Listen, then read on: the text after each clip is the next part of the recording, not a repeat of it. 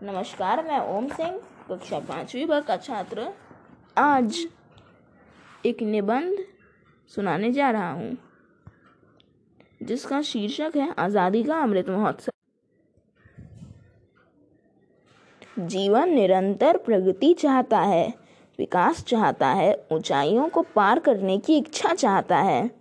विज्ञान कितना भी आगे बढ़े, प्रगति की गति कितनी भी हो, इमारतें कितनी भी भव्य क्यों ना हो, जीवन अधूरा लगता है।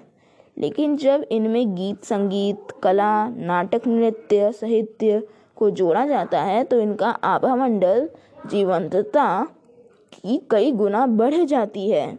एक प्रकार से यदि जीवन को अर्थपूर्ण बनाना है तो यह सब भी उतना ही आवश्यक है। इसलिए कहा जाता है कि यह सभी रूप हमारे जीवन को उत्प्रेरक का कार्य करते हैं, हमारी ऊर्जा को बढ़ाने का कार्य करते हैं, मनुष्य के आंतरिक स्व को विकसित करने में, हमारे आंतरिक स्व की यात्रा का मार्ग बनाने में गीत संगीत और अन्य कला रूपों की भूमिका प्रमुख है।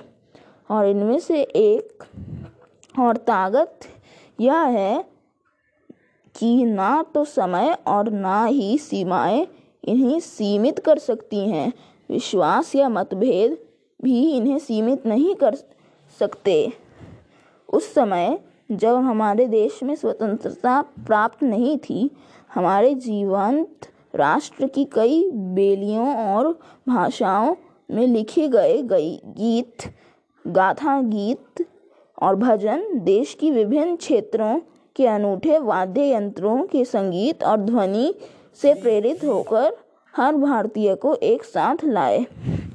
देशभक्ति गीत ने हमेशा हमारे मनोबल को बढ़ाने का, राष्ट्र की प्रति प्रेम की भावना को बढ़ावा देने में महत्वपूर्ण भूमिका निभाई है। यह एक परंपरा है जो हमारी ताकत रही है। जब भी हम राष्ट्रीय कारण के लिए एक साथ आने का आह्वान करते हैं तो विविधता पर गर्व करते हैं। हम न केवल अधिक जागरूक हो रहे हैं बल्कि अपने ऐतिहासिक स्थलों के साथ साथ अपनी वर्तमान बनाने वाली सुंदर घाट, भारत का विविध भूगोल, समृद्ध इतिहास और जीवंत जनमानसिकता हमसे प्रत्येक को माँ भारती के प्रति हमारे स्नेह और प्रशंसा की अलग कारण देता है। जब देश अपनी आज़ादी का 75वां वर्षगांठ मना रहा है, आइए अपनी सामूहिक पहचान पर गर्व की भावना को फिर से जगाएं। अमृत काल से इस दौर में हम नए देशभक्ति गीत लिखेंगे जो भारत की भावना से गूंजेंगे। अमृत महोत्सव में भी कला, संस्कृति, गीत संगीत, रंग अवश्य भरे जाने चाहिए। पूरे भारत में लोगों के लिए खुली देशभक्ति गीत प्रतियोगिता में भाग लें। भारतीय विविध संस्कृति और हमारी समृद्ध मानव सभ्यता उन्नत तरीके से बावजूद प्राचीन में से एक है।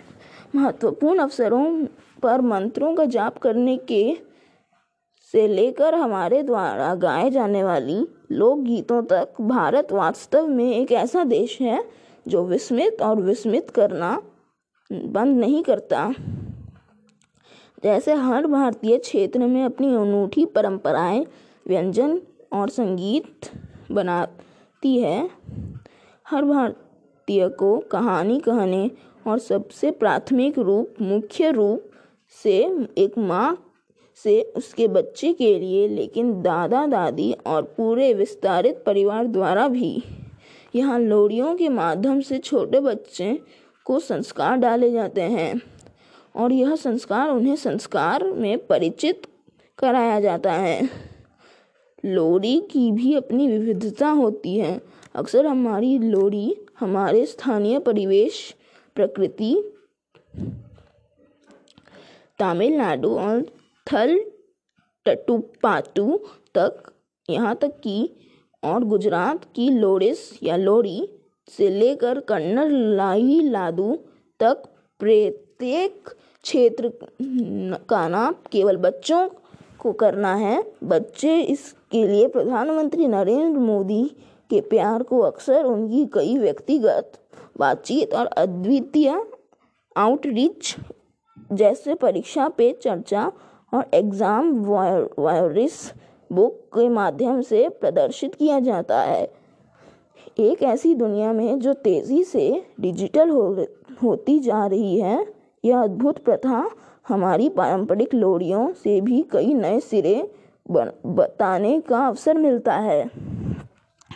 इस खूबसूरत परंपरा को पुनर्जीवित करने के लिए एक साथ आने वाली पीढ़ियों के लिए स्थानीय रचनाओं को संरक्षित करने के लिए हम पूरे भारत के माता पिता, अभिभावकों और बच्चों के लिए लोरी प्रतियोगिता का आयोजन कर रहे हैं। चयन करने का मापदंड प्रत्येक भारतीय को यहाँ अपनी प्रविष्टियाँ भेजने के लिए आमंत्रित किया जाएगा। देशभक्ति कविताओं, गीतों, कुछ या अन्य से संबंधित लोरी जो हर घर में माताओं द्वारा अपने छोटे बच्चों को आसानी से सुनाई जा सकती है, प्रतियोगिताओं के लिए पात्र होगी। इन लोरियों में आधुनिक भारत, 21वीं सदी भारत की हस्ती और उनके सपनों और संदर्भ में होना चाहिए। प्रतिभागियों को अपनी मातृभाषा में लोरी प्रस्तुत करने के लिए प्रोत्साहित किया जाता है, लेकिन यदि प्रतिभागी एक से अधिक भाषाओं में पारंगत हैं तो अपनी पसंद की भाषा चुन सकते हैं। हमारी जीवंत संस्कृति का एक कालतीत और बहुत महत्वपूर्ण हिस्सा रंगोली के कई रंगों से पाया जाता है। लगभग हर भारतीय घर में प्रवेश द्वार पर और उत्सव के हर शुभ अवसर पर पाया जाता है। सदियों से रंगोली के जरिए त्योहारों को रंग देने की परंपरा रही है। रंगोली में हमारे देश की विविधता दिखाई जाती है।